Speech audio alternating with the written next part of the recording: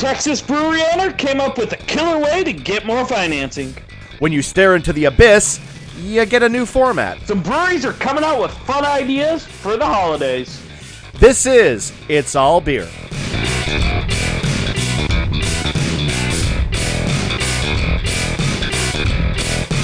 Welcome to It's All Beer. Remember, for your new COVID lockdown, you need three things. You need beer, you're going to need anger, and you're going to need a shit ton of podcasts, which is why we're bringing you this, all three in one easily digestible package. I'm Jeremy Jones.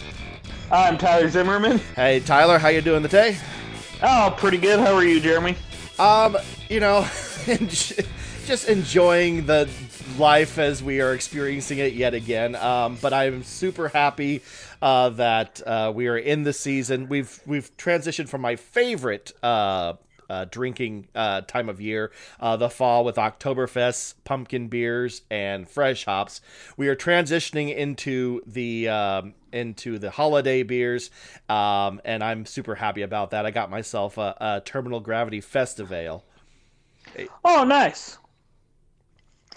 Well, I decided to be a follower this week, and because you were talking about Lugene last week, I had to go get some Lugene. You know, the funny thing was I was like looking for beers, and I had to stop myself from getting the Anchor Anchor Christmas Ale. But that would have been perfect. But I hadn't had the Terminal Gravity, and there's also I have coming up a little bit. I have Surly Brewing just came into town a couple weeks back. And nice. So I got their Coffee Bender Brown Ale with coffee added. So we've talked about Surly a couple of times. That coffee brown is fantastic. I've had it. I wasn't like super blown away, but we'll see what I think. I don't know. So Lugene, how does it stand up as well as? Still just as good as the day it left. It just brought a joy onto my face. At work, I was talking to one of the other guys at the brewery. I was like, "Hey, I know you like Lugene almost as much as I do. You want your Christmas present? It's back." The Terminal Gravity Festival. I'm digging this. It's a nice winter warmer, like a caramely, like fruity, malty up front, with like piney, spicy bitterness in the back. I mean, really well balanced, and also hides what it's called a winter strong ale, 8.4%. So respectable. Nice. You can pound. It's in that danger zone. You see, there's like 10% and above where you're like, whew, this is like 11%. I should be careful. And then there's 7% below where you're like, this is a beer. This is fine. This 8 to 9% is always what gets me in trouble. And this is like right in the sweet spot where it's like totally drinkable. I could do a 6-pack of this and lose my pants. You're like, oh yeah, this drink's so smooth. This is great. And then you're like, oh, that's 8.5%. This was a bad idea. And a hint of like a baking spice. Like there's like a hint of cinnamon, a hint of allspice in there, as well. So just a little bit of like, that festive flavor you're kind of looking for. Nice. Yay! Holiday, winter, Christmas beers are back. We can stock up for the coming cold winter months, and enjoy the holidays separately. Yes, hopefully. I'm actually super excited. I get Thanksgiving. Look, I don't like great big family gatherings. I always want just like small, like little celebrations with me, my wife, and now the child. Well, I get that this year. I'm not going anywhere, but I'm actually having family bring me food, so I don't have to cook. Best Thanksgiving ever. Watch, they're gonna ruin it by trying to like stay around and talk or something. Don't. Why are you harshing my buzz? Why are you like going? Why, Tyler? Why, when you see beauty, do you have to go? Why I must crush this? Because, Jeremy, I like to crush your dreams sometimes. Fair enough. Speaking of crushing dreams, let's get into news. Tyler, what's our first story? Well, we're going to make a trip down to Texas. Let's not. Eh, Nothing good happens in Texas, well, as you were about to yes. prove. So apparently, the owner of Nine Band Brewing out of Allen, Texas, is facing charges for allegedly killing one of his clients and then staging the death as a suicide. All this was done in a scheme to gain control of the dead man's finances, the police said. I mean, So a lot to take in. Okay. You know what? Actually, I think I don't know about anybody else, but can you repeat that? Because I feel like I need a minute to just just realize this is part of our reality, that a beer podcast is talking about a murder suicide. One more time. Can I? Yep. So the owner of Nine Band Brewing out of Allen, Texas, is facing charges for allegedly killing his client and then staging the death to look like a suicide. It was all in a scheme to gain control of the dead man's finances, the police said. So, a client of the brewery, or what? What details do we have? I guess let's just start with that. What details do we have? So the client, the owner of Nine Band Brewing, Keith Ashley, he also owns North Texas Money Management, and is also a registered nurse. So Jesus, the deceased man was one of Ashley's money management clients. And so here's some details that have been released. Back in February, the wife of 62-year-old Jim Segan returned to their home and found Jim Segan dead to a gunshot wound to the head, as well as a typed note saying it was a suicide. The police were like, oh, okay, it appeared to be a suicide. But as they started to look at it, there were some things that didn't really add up. The gun was found in Segan's left hand. Segan's wife told the police he was right-handed and also doesn't own any guns. All right. First of all, let's just, to his credit, he killed the one man in Texas that doesn't own a gun. Yeah. So that's bad luck on his part. Yep. So, over the course of the 9-month investigation, detectives found evidence that Ashley drugged Segan and then murdered him in an attempt to gain control of his finances. They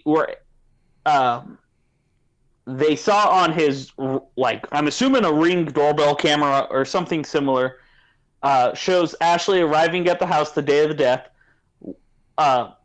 and the camera was activated again 45 minutes later because of an unknown loud noise. Forensic investigators confirmed the noise was gunfire. It then shows Ashley leaving the home and returning again a few minutes later. He let himself inside the house the second time, the warrant states. He was in the house when the loud noise triggered the camera, and then he was gone.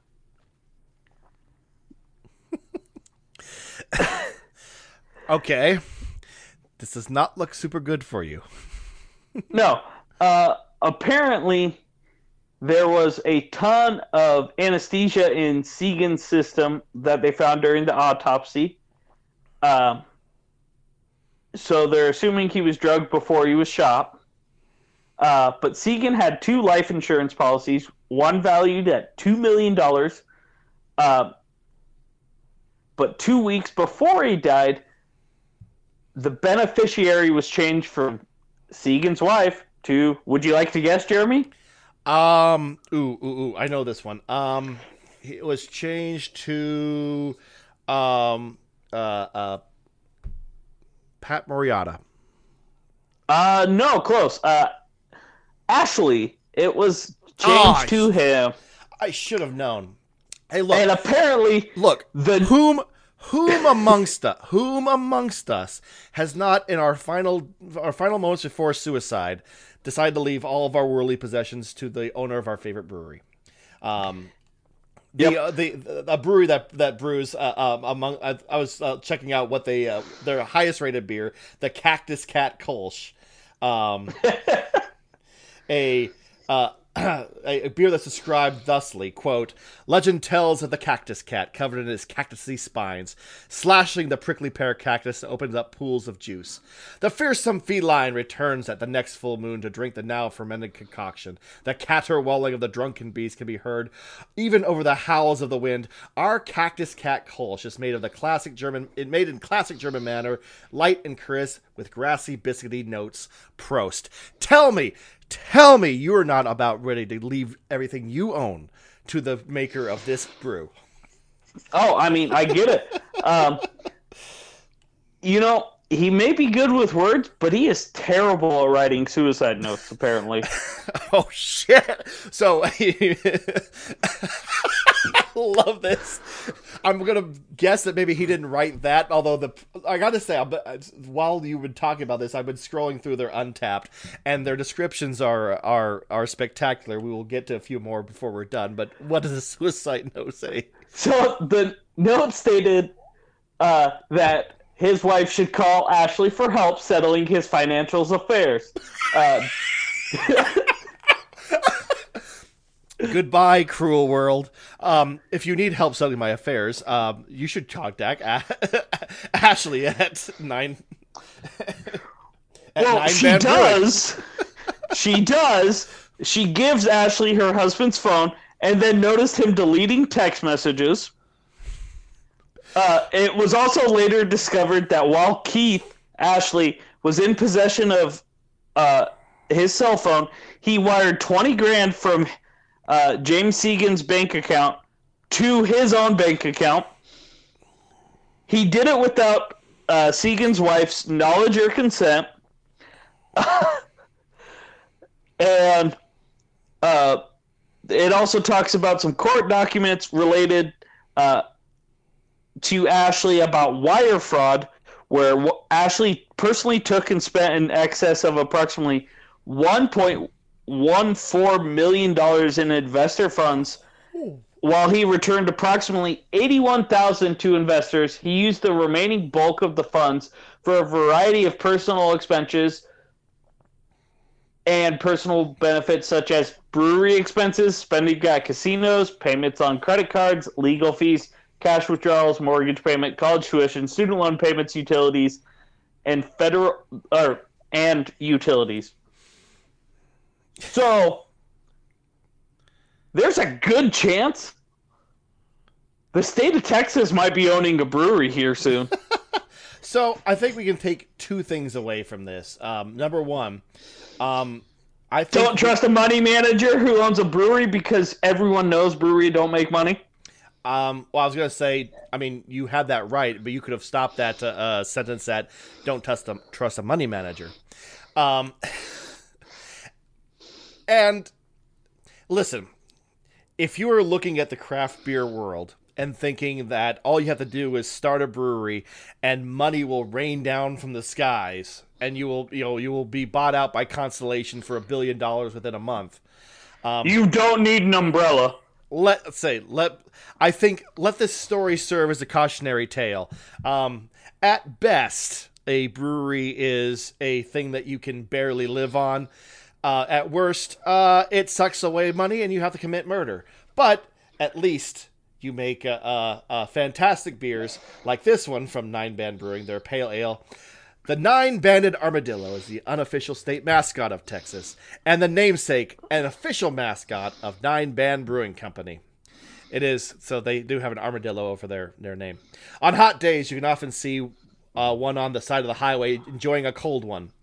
I have never once seen an armadillo drinking a beer, although I have seen them dead on the side of the road. Nine Band Pale Ale, our flagship brew, is made with premium Liberty hops, giving this easy drinking ale just a bit of spicy, citrusy kick. Oh, man. It's funny, I don't see an IPA on here. I wish, kind of like Segan didn't have a gun. I mean, sometimes people are just missing stuff. But Uh, they do I have want to see the reaction of the brewery workers finding out the owner murdered someone. allegedly. Let's call a spade here, Jeremy. Legally, let's say allegedly, but I mean, well, you know what?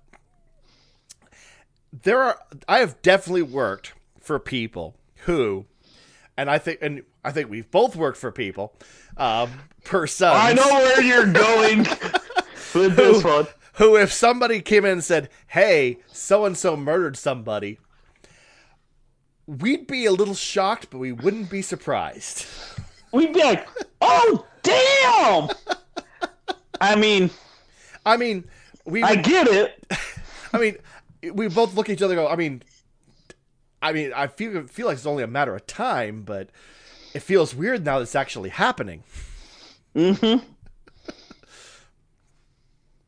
Yeah.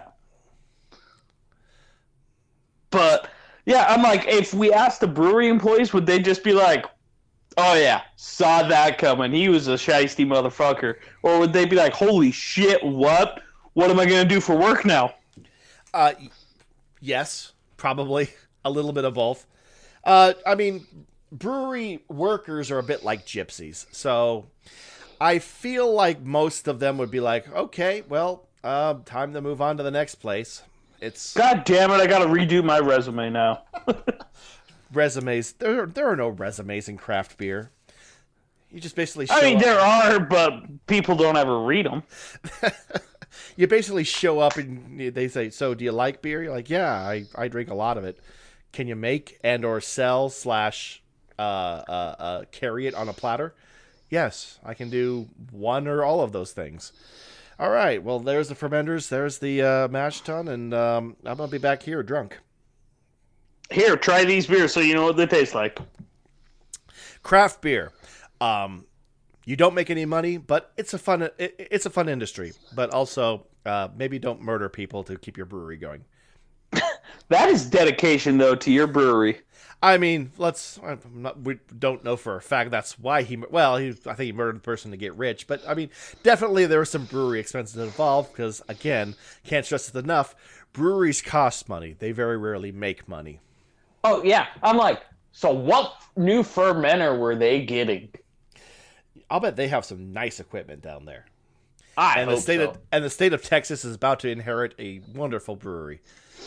Oh, shit. Well, Jeremy, what we got next? Good things come in smaller packages news now. Thank God.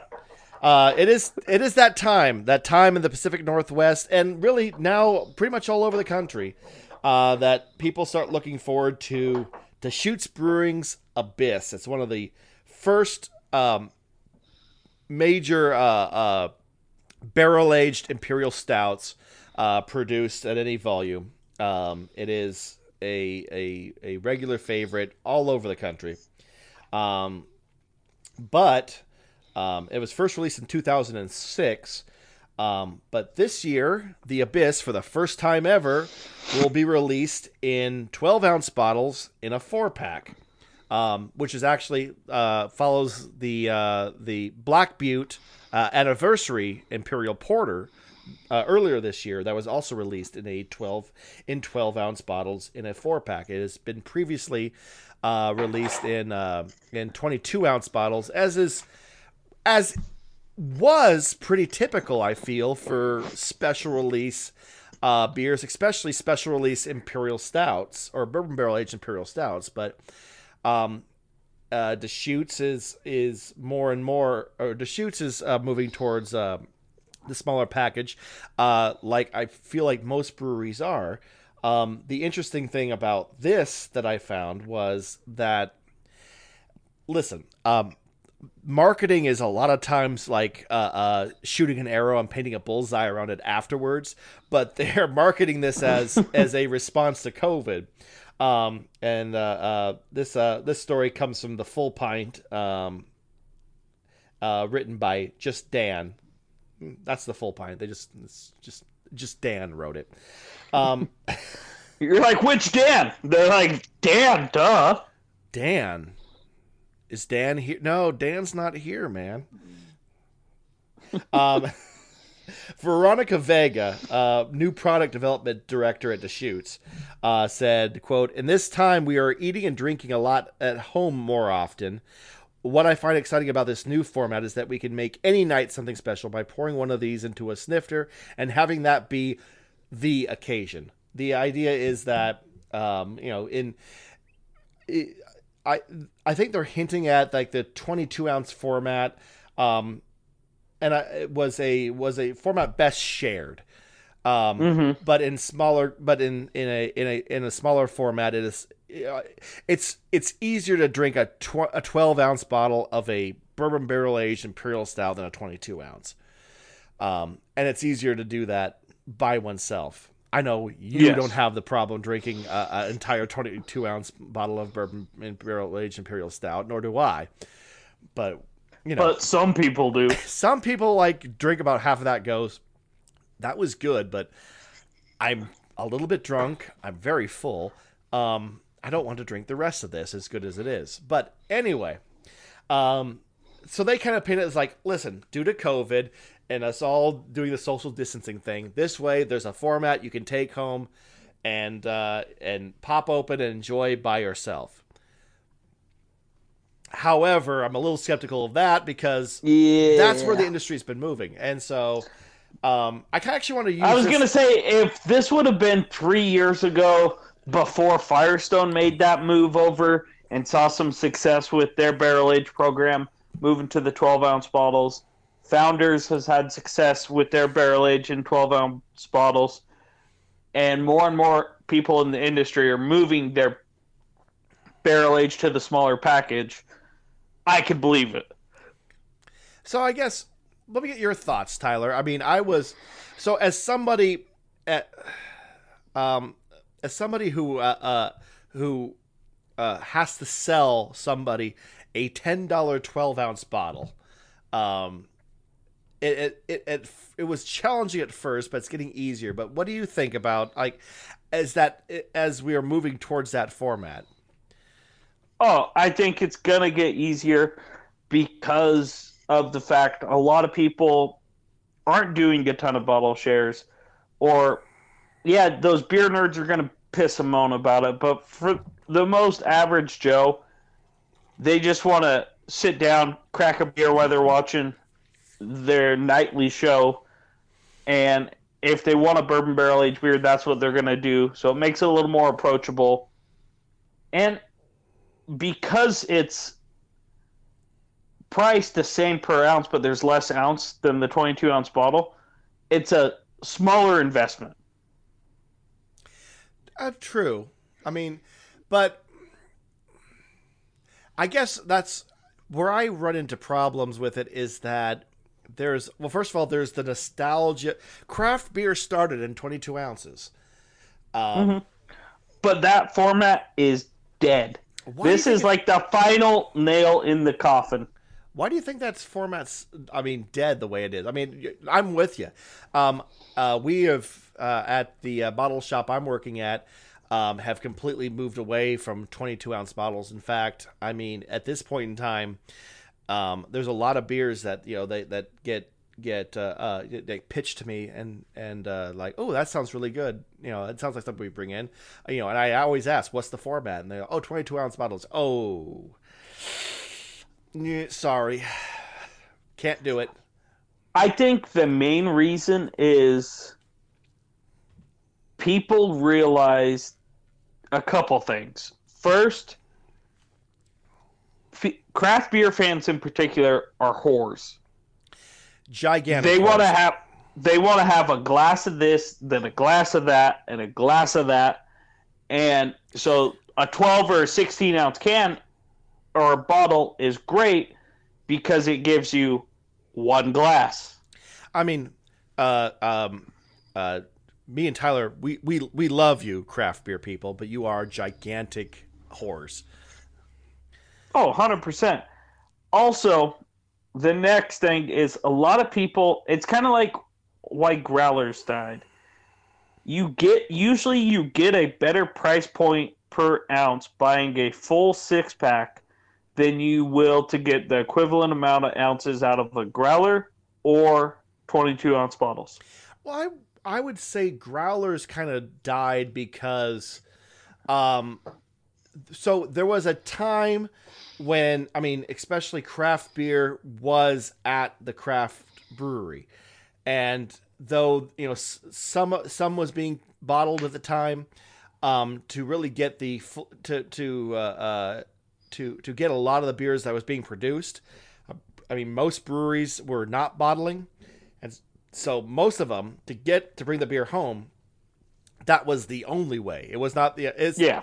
To me, a growler is not an ideal way of packaging beer in any sense of the word. It's No. just it was something, something brought out by the just kind of the strange position craft beer found itself in. But now, I mean, again, go look at your supermarket, go look at your local, convenience store. Go look at your bodega if you're one of those people. Go look at your bottle shop. I mean, craft beer is not hard to find and package, and so and you're right. The price point is much better in package versus a growler, and so growler is a tougher sell just because that's not what people that you don't need that anymore. Yeah. Also, one thing that I've noticed is, especially here in Boise, people like to be able to take it out with them while they're camping or they're out fishing. And in 12-ounce packages, you can get a non-glass container. They don't make a fucking 22-ounce can. I disagree. I would show you Oscar Blues' stovepipe 1050. 19.2. 19.2. It's a 19.2. Damn close, though. So, and then as more places started putting out the stovepipes or going 16-ounce cans or 12-ounce cans, it started a lot of those beers that are going in the stovepipes and the 16s were beers that were in 22-ounce the bottles. 22s. Yeah. And so it just started depleting that. Stores now are removing the 22-ounce shelf spaces in place of cans and smaller package bottles. So it's now reinforcing to the breweries, don't make this style because it's not profitable anymore. I had this moment. So we have a local grocery chain out here in the Pacific Northwest called Winco, and it's a place you shop when you're po, not just poor, po.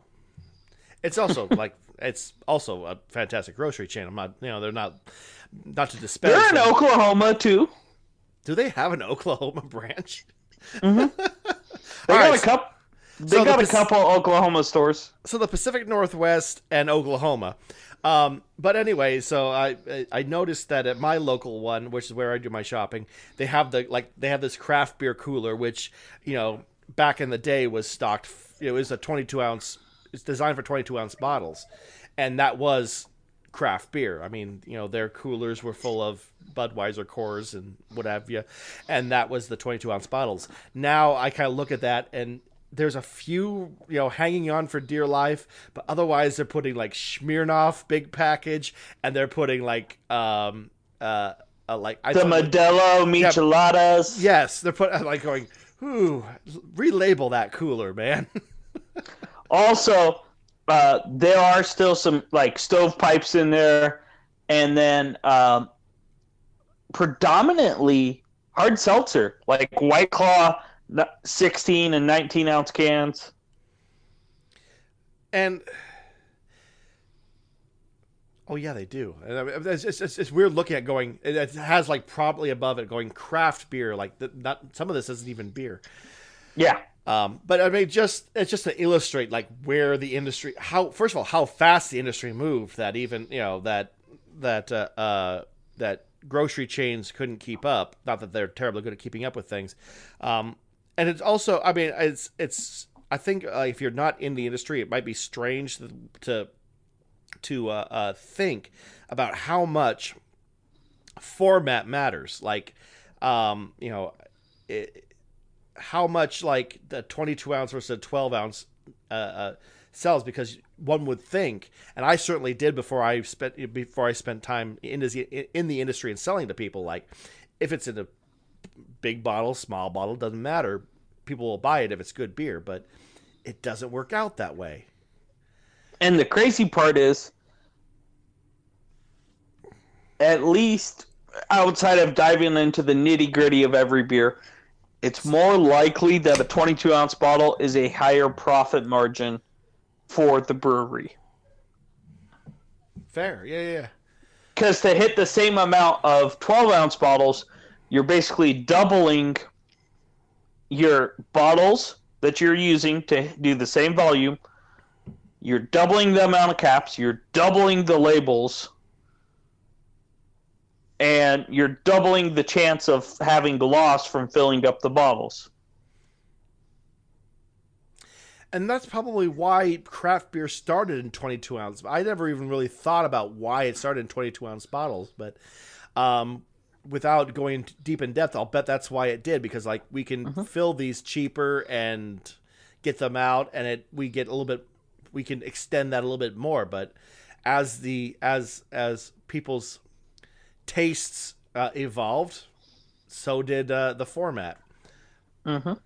Now here's an interesting. I mean, as long as we're like diving down the rabbit hole of format, I just want to like throw this out. I find also the new strange convention that most of breweries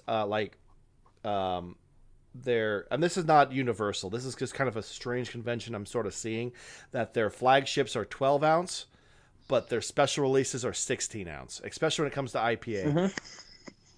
Well, like 16 ounce, I feel has kind of been predominantly hazy IPA. No one will blink if they see a hazy IPA in a 16-ounce can. But if you throw a regular IPA in a 16-ounce can, everyone's going to assume it's hazy. I disagree, because I've seen quite a few. I mean, what I see more is like special releases in a 16-ounce can. Although I have to, and by the way, the beer that I just moved to this from Surly, their IPA is in a 16-ounce can, as their coffee brown. But you're selling 4-packs of 16, not 6-packs. Correct. So your price point is changing, and you've got that higher price point for less cost with doing a 4-pack of 16 ounce compared to a 6-pack. Correct. But no, I just kind of want to point out that like that strange convention. I mean, and I honestly think that, well, I'm hoping that the industry is moving towards 16-ounce cans, because it's a pint. I just kind of like that. Mm-hmm. I think 16-ounce cans aren't going anywhere, but I think your 12-ounce cans will stay kind of that core lineup. So to bring it all back, I'm gonna do my little like soapbox speech, and I want to see what you think. I am a little bit saddened, to be honest.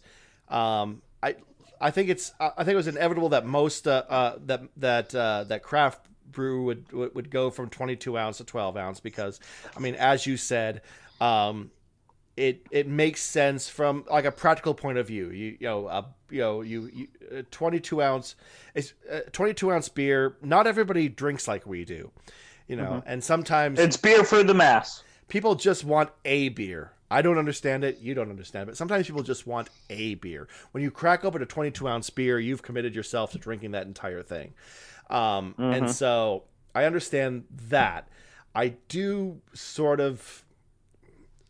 I'm not a big fan of like the big special releases moving to that format. For a couple of reasons. Number one, I like it's harder to do the wax seal, which is occasionally annoying, but I always really liked that extra. It was the like status, it fancied it up. Yeah, it's just there's something about and it also I shouldn't say never, Although it's not 12 ounce, it's a 500 milliliter, which is like 16 ounces. But I've never seen, you can't cork and cage really a 12 ounce. And so, both of those things, and you might be listening going, why do you like those things? They inhibit you getting to the beer. Correct. But there's that, I don't know. That showmanship. There's that, I don't know what do you want to call it? The je ne sais quoi, the mise en scène, the ménage à trois, if you will. Might be getting off on something different there. Oh, I will later. No, there's just something about it's. Just, I actually feel the same thing about like wine moving from corks into screw tops, or cans. I understand. I understand and kind of support the move, but there's an ambiance to uncorking a bottle of wine. There's an ambiance to, taking off a corked and caged, farmhouse ale, or cutting the wax from an bourbon barrel aged imperial stout, and that larger format, of course. In non-COVID times, it does encourage a share among, just even splitting that beer among a couple people, which is, you can do that with a 12 ounce, but it's not. I like the communal experience. It's not as fun. Yeah. To me, those beers were always made to be shared. And again, while I've definitely drank a few just myself, I'm not an animal. Mm-hmm. They're fun to share, and in that form, and in a larger format, they're easier to share. Mm-hmm. And I'm sort of sad to see them slowly like going that direction. Yeah. No, that is about the only reason I am sad to see 22 ounces go. If everyone switched over to stovepipes for their barrel age, I'd be like, yep, fucking put a bullet in the head of 22s. What I am going to say is either next year or the year after at the latest, Abyss is in a 12-ounce can.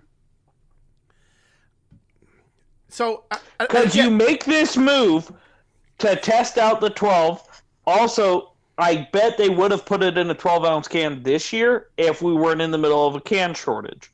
So you put it in the 12-ounce bottle, you prep everyone for that on a system you already have, and then when cans are readily available again, it's in the can, easier for you. You don't have to have a bottling line as well. You can just use everything on the canning line. And bada bing, bada boom, more people are willing to go up and grab a 4-pack of a bourbon barrel aged can than they are a bomber. And a part of that, listen, I talk as a man who is like, who quickly like was converted to cans, who was very much good beer only comes in bottles, and then quickly like learned the virtue of cans. I do feel like a certain amount of sadness that but Abyss shouldn't be in a can. Abyss should be in a big bottle. It'll be in a can. Just like Bourbon County in a couple years will be in a fucking goddamn can. Millennials are destroying everything. I'm right on the line. I can be like, depending on who's doing the report, I can be millennial, Gen X. So for this conversation, I'm Gen X. You fucking millennials are destroying craft beer. Innovator die, you old fuck.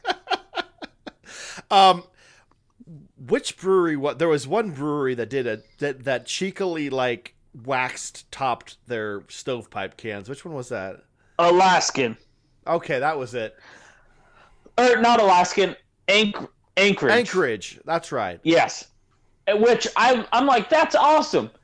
It's not hard to do. Anyone could wax dip it. They wax dip the bottom of the can, so you still have that little showmanship standing out on the shelf. I guess what I'm saying is, I want the wax. I like. It sounds really weird, but I like the idea of cutting the wax. So give me wax-topped cans. That's all I'm asking for. I'm going to drink your beer regardless, but again, just some of that je ne sais quoi. That. Yep. other French words that I actually don't know what mean. Some of that sacre bleu. How much he piss and moans depends on how much wax you give him. Uh, But then you have like Fremont there for a little while. I feel was over wax dipping theirs. Like you needed a fucking running start and a battle axe to get through some of that wax. I mean, you can overdo it. I mean, all right, Crux, I'm looking in your direction. Crux, I can't tell if they did it as a joke or if they were serious about that, but they would, like, very thickly wax their bottles. And then you pry off the wax, get the cap off, and underneath that would be a cork. Yeah, and like a wine cork, and you're like, motherfucker, now I gotta go find a fucking corkscrew? And you're like, the first couple of times, now I'm prepared for it with a Crux special release. But there was a time the first time I'm like, oh, you've got to be shitting me. I was not prepared. I'm about to break this bottle. So you can overdo it. Crux, you are overdoing it. I love your beer, but with a big rusty pole or a splintery post, go fuck yourself. I love your beer. I love your beer. Your beer is fantastic, and I will pry your corks out with my teeth to get to it. But fuck you for making me do that. It's late. It's late stage COVID, Tyler. A lot of truths are coming out. What do you got next for us? Well, we've got some fun new ideas that some breweries are pushing out kind of for the holidays. So we'll start off with the newest holiday and my favorite holiday, Thanksgiving. That's your favorite of course, it's your favorite holiday. You eat, you drink, you watch football. Yeah, and great hunting that day. Like, this is a day I was built for. I've been training that my whole life. Wait. Hunting? That's a physical activity. You don't do physical activity on Thanksgiving. Yeah, you do. That ain't American. You eat, you watch football, you fall asleep, and the next day you take a ginormous shit. That's how America celebrates Thanksgiving. You do not do physical activity. You do not hunt. Oh, you hunt a little in the morning. You get back. You start deep frying the turkey.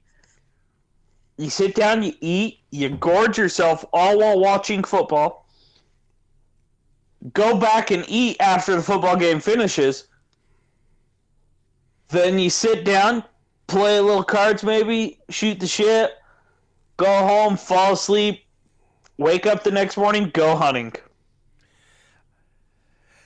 We here at It's All Beer do not support this Northern Idaho version of Thanksgiving. It is an abomination. I support everything he said except for the going hunting part. Not because I'm against hunting, but because Thanksgiving is not the day for physical activity.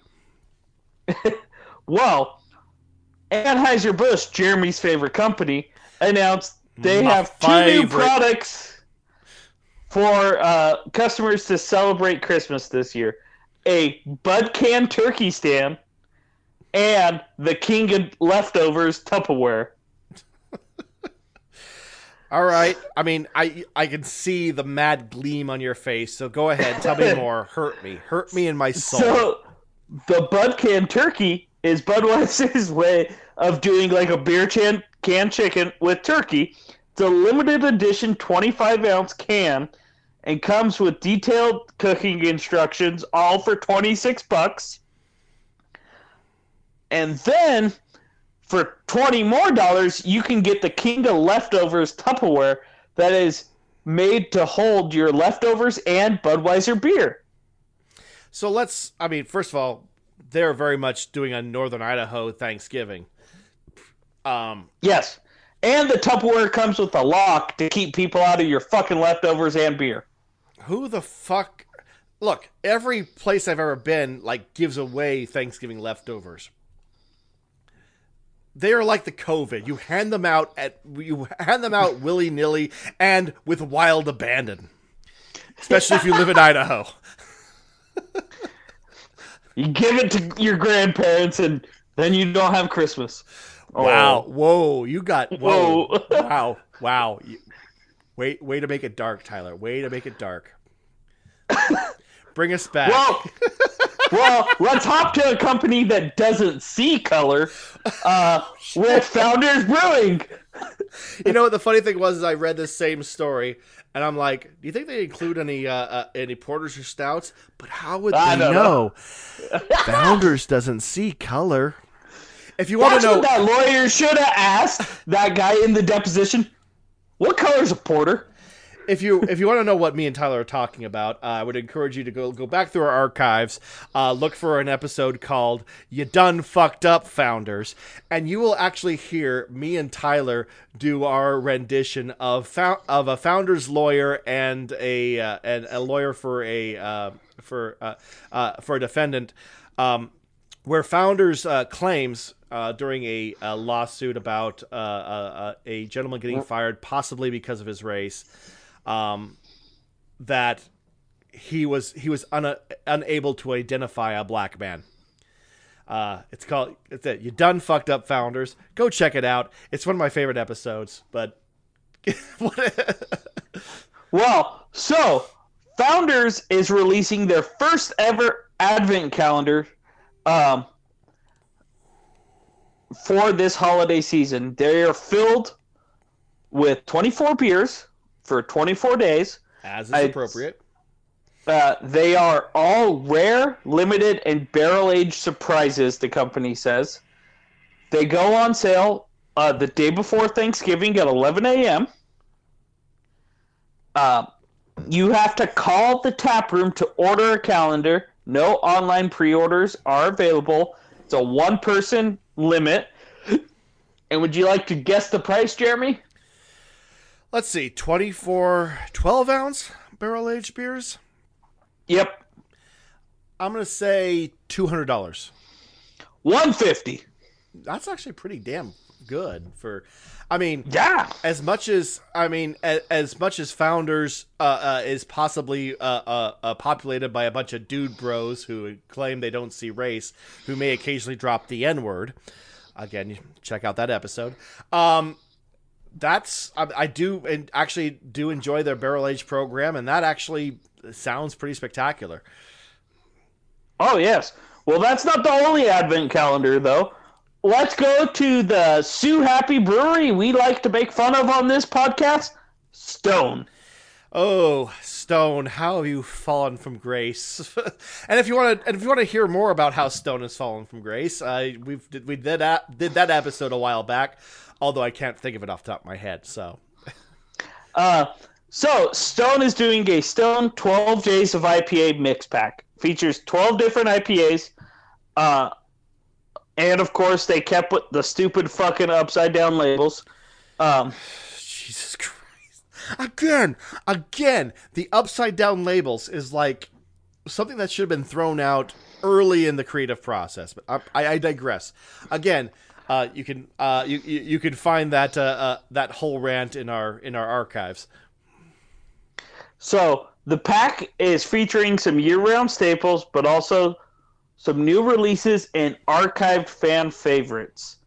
One of them is the Sublimely Self-Righteous Black IPA that was first released in 2007. Stone said fans haven't shut up about it since it was originally released. So I don't believe I've ever had that one. I haven't either.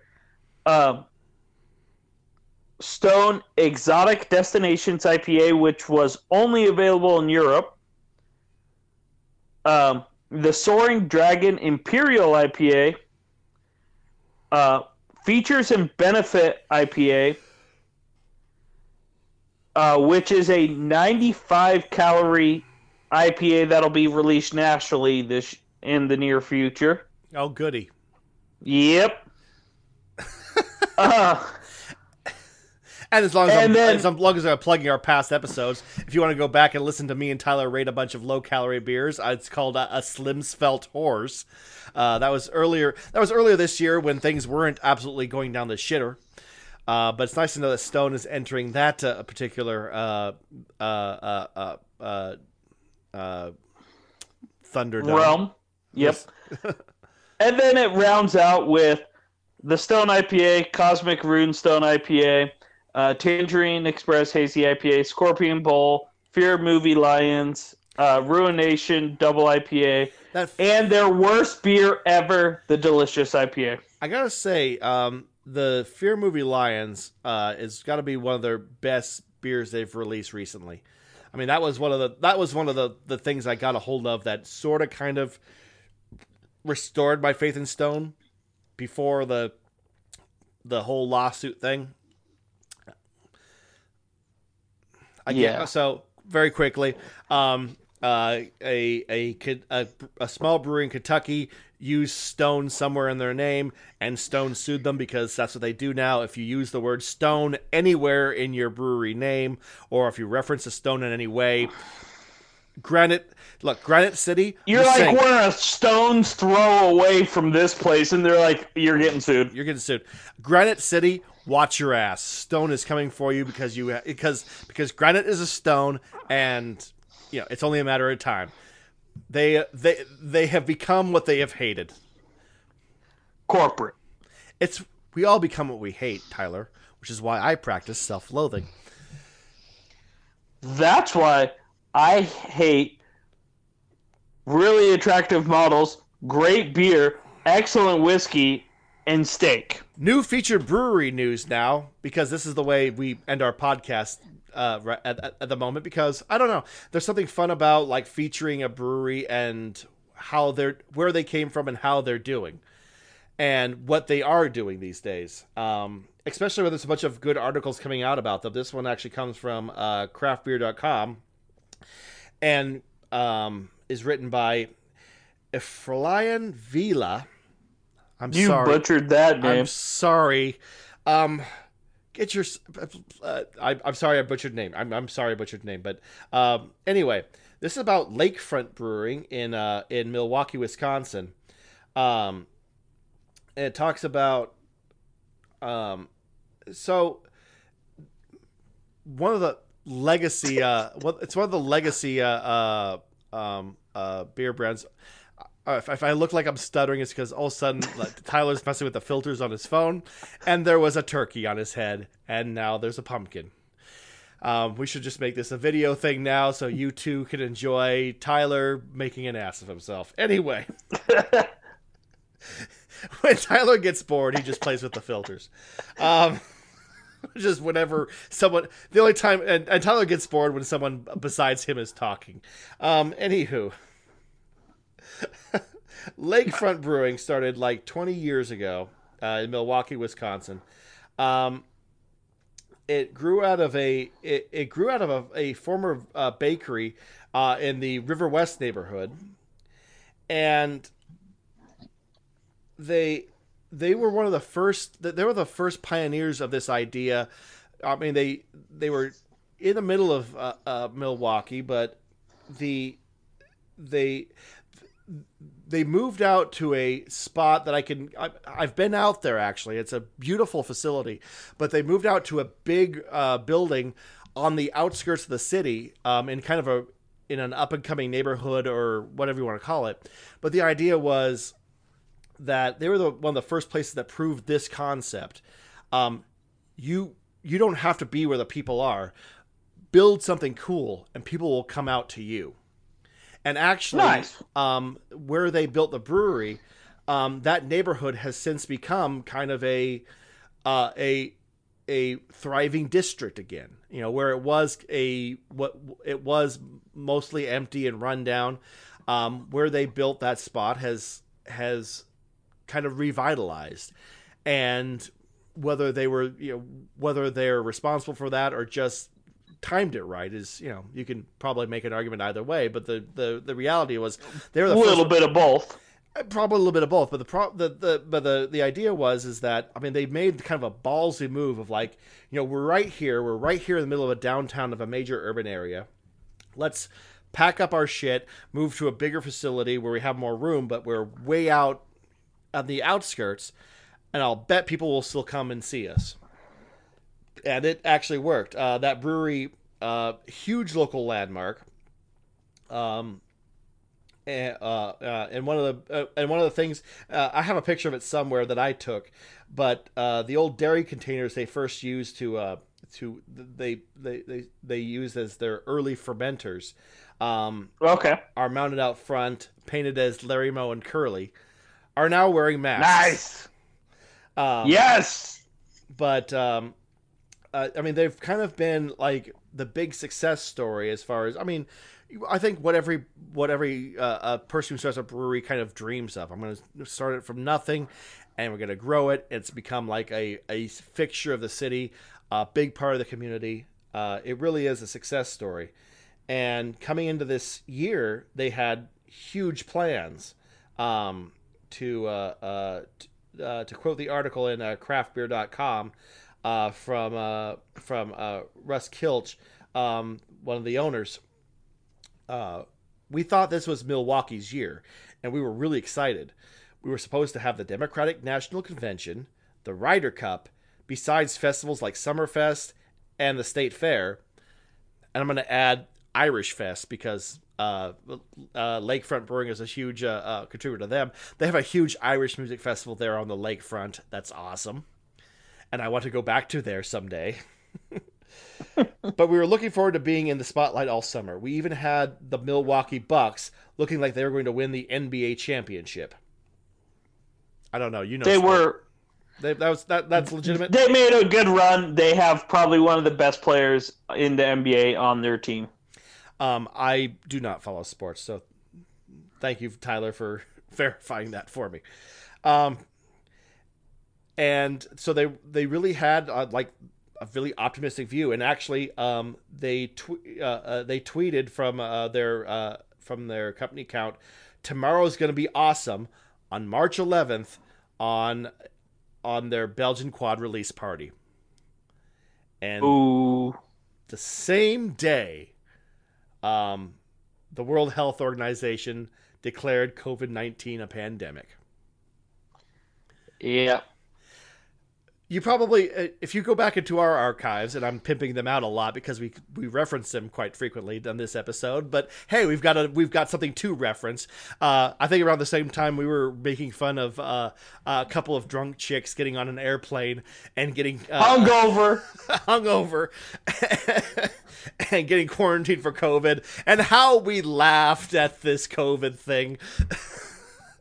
And so It'll be a couple weeks and it'll be gone. Oh, we treated it like swine flu, okay? How we giggled. If you want to go back and look at simpler times, it was sometime around March of this year. I don't remember the name of the. I think it was a recipe for an international incident, or something like that. Something like that. Anyway, 26 hours after that, the tweet that they said tomorrow's gonna be a great day. So the next day, they tweeted that they would be closed until further notice. Ooh. Again from one of the owners, Russ. It all happened really quickly. We reacted as fast because we had to. We have a big place here, so I knew that closing might be necessary after I read a report that was forwarded to me that talked about other cities and a steep rise in cases there. There wasn't much information about it, but for me, I didn't want to wait for other people to tell us to close and do the right thing. And that is what, at least in this article, and I think what I read from dispatches from the brewery was them right out of the gate wanting to be an example of trying to be an example of trying to do the right thing in a public health crisis. Which is, I mean, you kind of immediately go in a, like, well, yeah, they're a business, they want to do that. But what you have to understand that I think is unique about Milwaukee is that breweries there have that's been like the highest social tier in Milwaukee. I mean, the brewery owners, the breweries themselves were always like this, like, I mean, almost royalty in that city. And community leaders in Milwaukee were the ones that ran the breweries, because that was the industry of that particular city for the longest time, and still is to a certain degree. And There's a reason their baseball team's called the Brewers. right, and so I mean, I think Lakefront recognized that there is a there was a culture in play here, um, that's kind of unique for that city. And by the way, having spent some time in Milwaukee, love that city. It's one of the few places that has kind of a unique vibe, and among them is a sense of that they are not only not listen. People in that city like a beer; they will have a beer, but a lot of their history is the history of American brewing, and so. They kind of took it upon themselves, as that kind of, not only from that history, but also being that, like I said earlier, that pillar of that particular neighborhood. Listen, we want to come out early and try to do the thing that protects people, and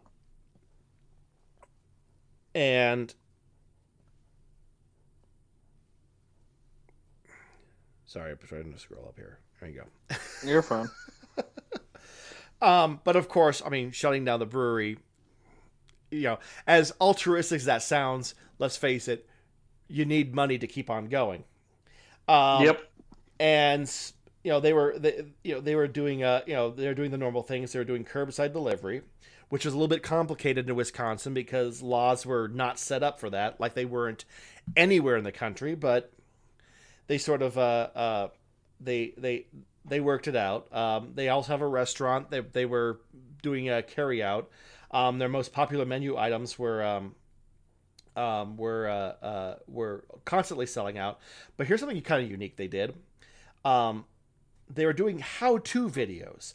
The first installment was their executive chef, Chris, and here I'm going to mispronounce the last name, Hayunke. Showing people how to make their famous lakefront lager bread, because people stuck at home wanted to bake shit, and why not make here?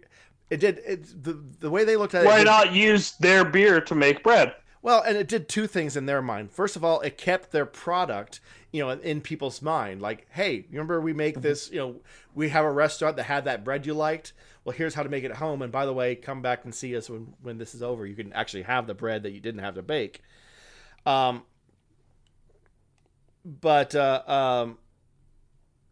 and so they're doing like the how-to videos, the takeout, and they were here's what I'm looking for. In Milwaukee Day in April, they gave away beer and steins to 3,000 healthcare workers. Nice. So they've really been on the forefront there. Now they, like many other businesses, are kind of in hold right now, waiting to see what comes out. But they've obviously one of the biggest things they did there was you go tour their facility. In fact, go to any hotel in the Milwaukee area. In that little like brochure thing was to go tour Lakefront. Nice. Done that. It's basically every brewery tour, but they're trying to do that virtually now, which they equate to like stand-up comedy being done virtually, which is like, I mean, without an audience, it's not the same, but you can still tour the facility virtually. But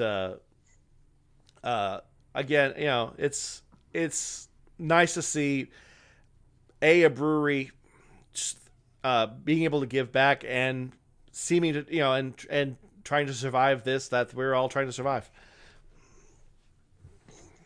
Nice. Well, I'm glad they, shooting for being kind of that pillar still in the community, and hopefully we can get through this and they can get back to having a smoking year. The final comment from one of their owners: I plan to still be here months from now, and reopening probably isn't going to be like the end of Prohibition, where all of a sudden things open up and everyone flocks to the bars. But when the time comes, we will be here in whatever way we can be. And he added the Three Stooges will be there too, hopefully without masks. Nice. All right, Tyler, anything else for us today? That's it for me. As always, if you run across any beer stories that you would like me and Tyler to talk about, you can send them to us.